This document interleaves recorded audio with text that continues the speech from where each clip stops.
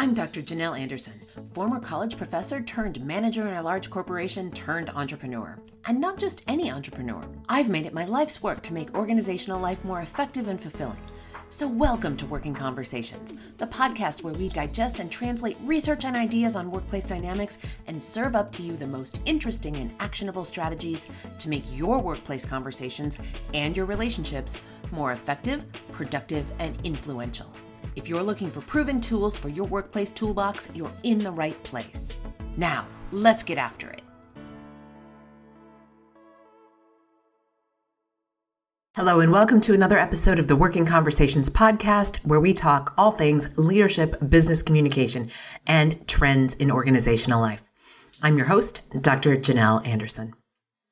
I'm recording this episode in late November 2022, already thinking about the year to come. A new year will be here soon. And if 2022 fell short for you in any way, never fear. 2023 is right around the corner. It's funny how we've been reacting to the new year approaching these past few years, which have been so disruptive and different from the couple of relatively stable decades that came before 2020. For many of us, 2020 was a bit of, or perhaps a major dumpster fire. The pandemic, the civil unrest, the quest for justice, the wild swings in the unemployment rate, the disruption in the supply chain, and so much more. It made a challenging year for most. The promise of 2021 was palpable. And then 2021 brought us more of 2020, just a little bit less severe. And the promise of 2022 came around. Many people were optimistic about 2022, if not a little bit skeptical. The lessons of 2022 are that change is going to keep happening. We need to be more adept at responding to and handling change. And by and large, we're getting there. When I think about the most popular programs that I delivered to my corporate training clients and the keynote speaking clients that I had this past year, they were about the personal effects of change. They were about being resilient in the face of change. They were about rebuilding relationships in a disconnected world. That organizations and associations are hungering for this content means that we're aware that these are life skills that our workplace and our whole lives are in need of. A few memorable moments from my work during the past year include teaching police officers about having a growth mindset, bringing the work of self-coaching into more organizations than I can count, and doubling down on rebuilding interpersonal relationships and leading teams in fields like energy, technology, and forestry and agriculture. Fields where people are quite often working on premises, but across multiple locations and having a hard time staying connected. As we look to 2023, I think that we will see more of that yearning for connection, the self-coaching, the growth mindset, more resilience building, more relationship rebuilding, and more of the interpersonal skills needed to function effectively together. So those are my prognostications and musings as the year begins to wind down.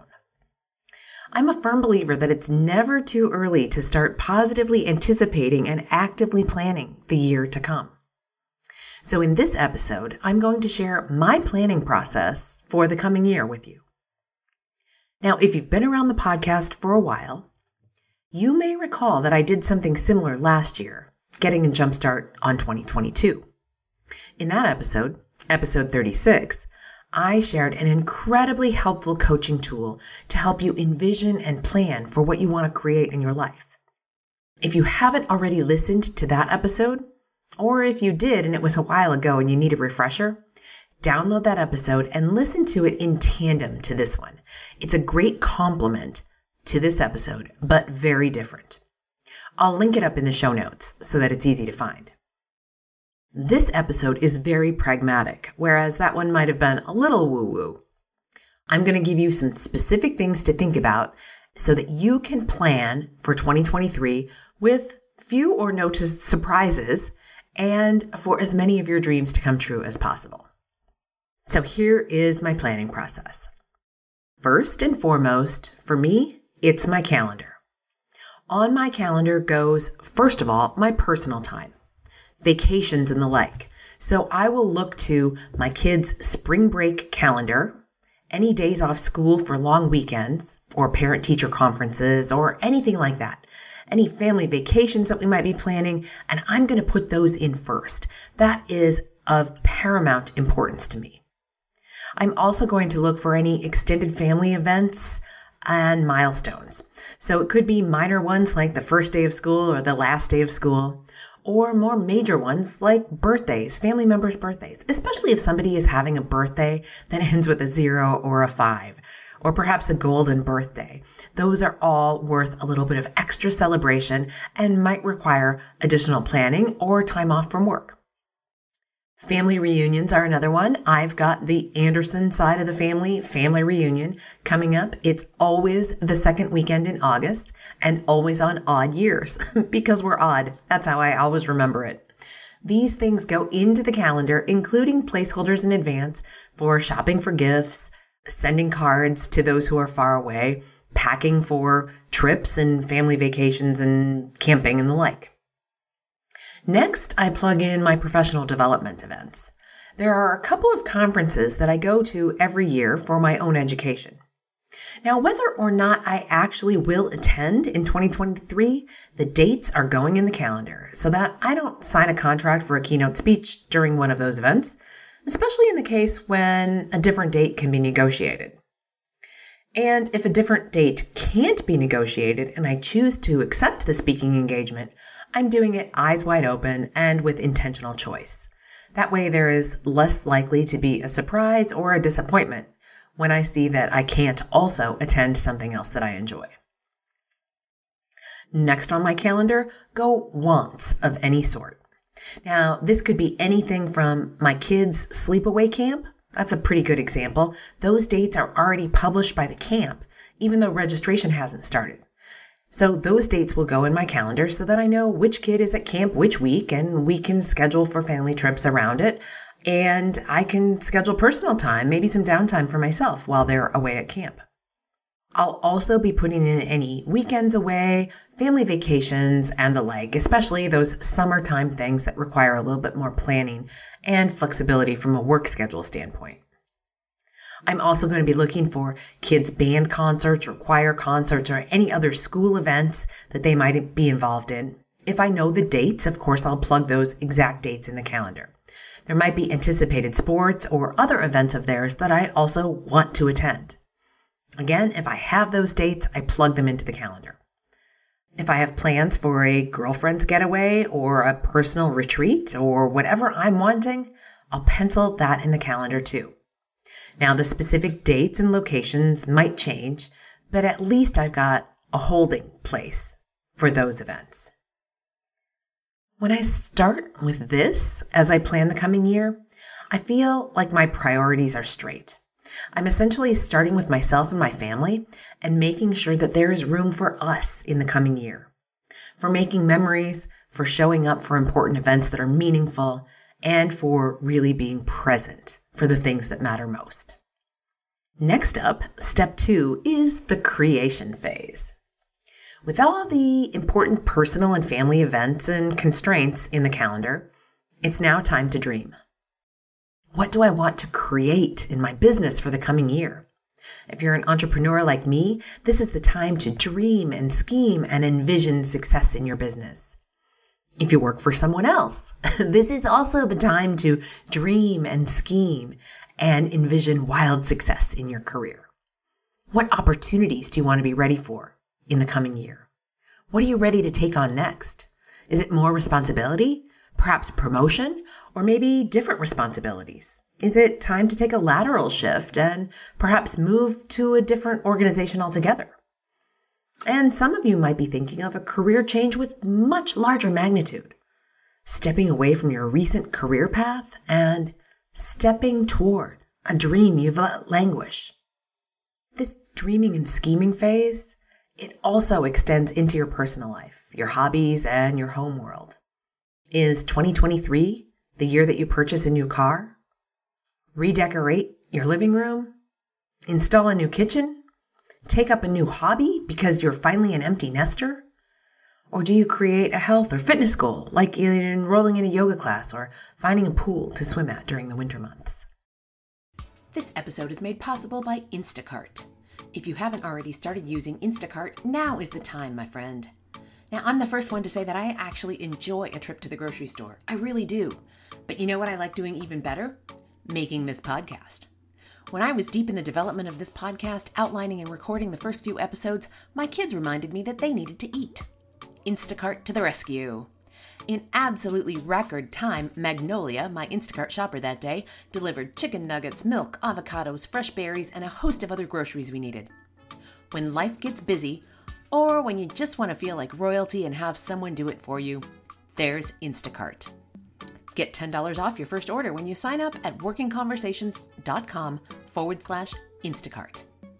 Now, back to the show. Let me wax philosophical about the nature of goals at this point. So often we go into the new year with unrealistic goals.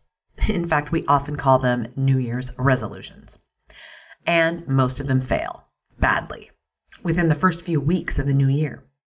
So I want to encourage you to take a different approach. Number 1, set realistic goals. I like to think of goals as falling into one of 3 categories: small but significant, medium and meaningful, and large and logical. And for those large goals, they need to be grounded in reality and logic. That's why I call them large and logical. And ideally, they need to be broken down into smaller, more achievable goals. That way you get small wins along the way and you feel like you're making significant progress when you're working towards something big, where your progress might not be as visible, as easy to spot. Number 2, understand how those goals break down into those smaller steps and write them down. What are realistic steps that you can take each month, each week, each day? Break it down into something that granular.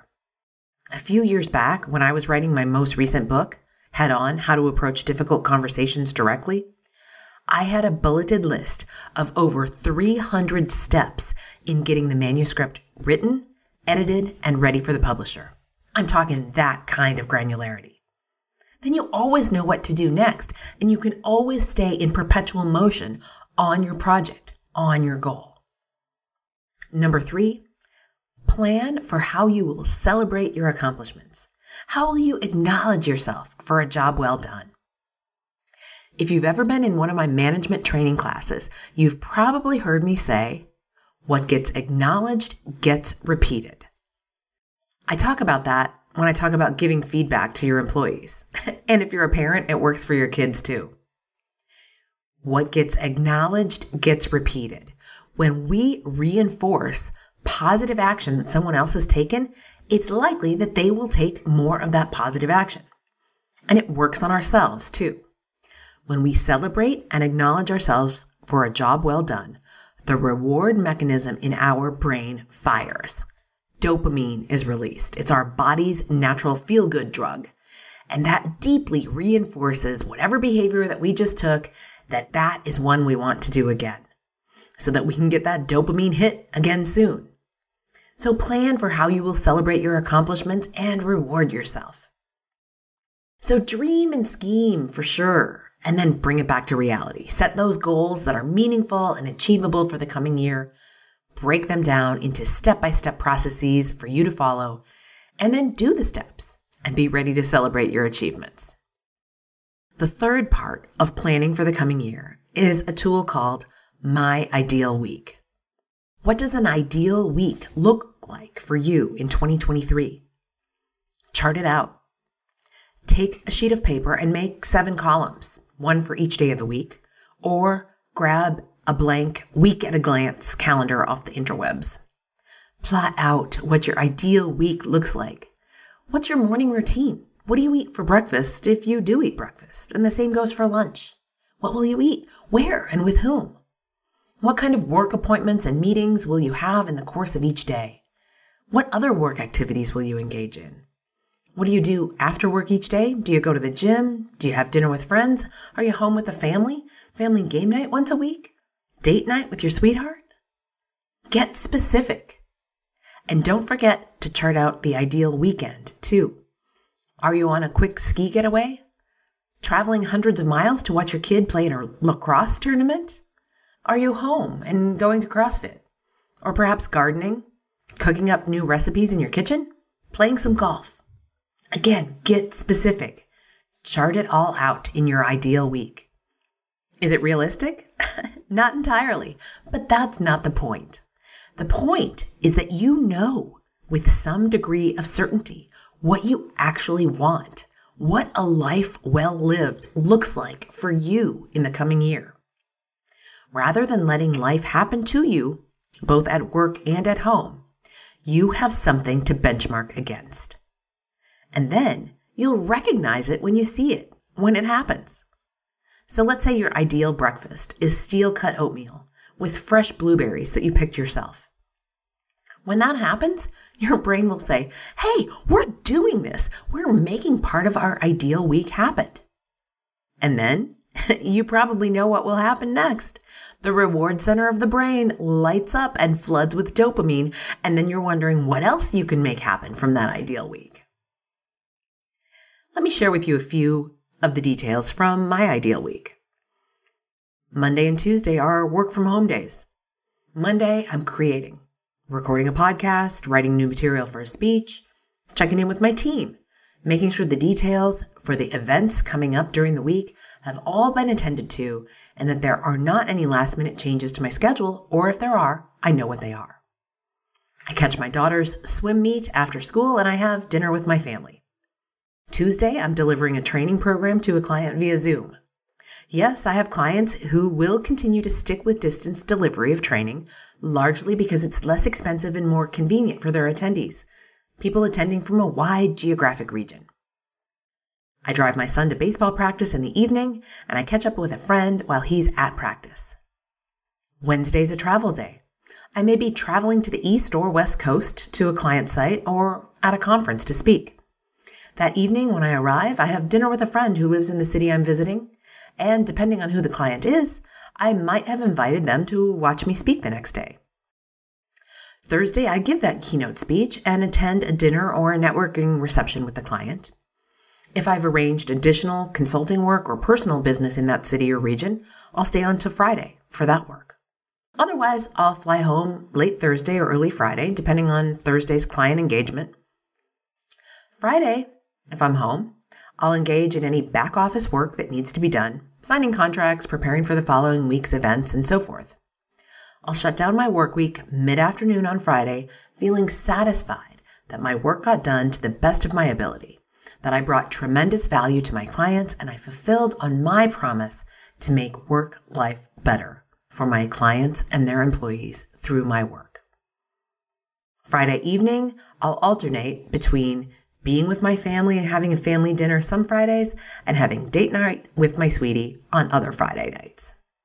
On Saturday, I'll do a yoga class in the morning, I'll enjoy coffee afterward with a friend, and I'll spend the afternoon watching my son's baseball game. In the evening, I'll make something delicious on the grill for my family, and after that, we'll go for a twilight swim together just after the sun sets. At some point during the weekend, I will also catch up by phone with my oldest son who doesn't live nearby. Hopefully, my example gives you the flavor of an ideal week. It's a really fun and inspiring exercise to do, especially this time of year as we look forward to what a new year will bring. Again, I want to encourage you to listen or re-listen to episode 36, Get a Jumpstart on 2022, in order to get a model for how to position yourself for success for what you want to have happen in your life in the coming year. It's a great supplement and complement to this episode. As a quick recap, here are the very pragmatic steps that we just talked about for getting a jumpstart on your 2023. Number 1, put anything that you know or want in the calendar. Spring break, family vacation, grandpa's 75th birthday, all that stuff. Number 2, dream and scheme and create goals for the coming year. Remember, realistic goals. No New Year's resolutions allowed. Break the goals down into tiny, easily doable steps. And number 3, plan your ideal week, including taking steps towards your goals and celebrating your achievements as they unfold. As the November wind whips today and the snow flies outside my window, I will be taking these 3 steps on myself, plotting it in my calendar, dreaming and scheming, and creating my ideal week so that I can have the most amazing 2023 possible. I wish the same for you, my dear listeners. Until next time, be well. Thanks so much for listening. If you like what you're hearing on the podcast, head on over to Stitcher, Apple Podcasts, or wherever you get your podcasts and give us 5 stars and a quick review. It really makes a difference, and it keeps us bringing you valuable content that you can put into play in your life. I'm Dr. Janelle Anderson, and this is Working Conversations.